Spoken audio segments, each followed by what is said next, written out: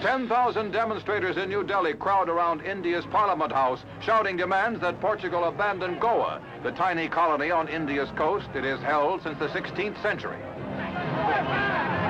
Speakers shout, "Goa is part of India," and the crowd repeats the chant. Meanwhile, India announces it is closing Portugal's legation as another international dispute simmers in Asia.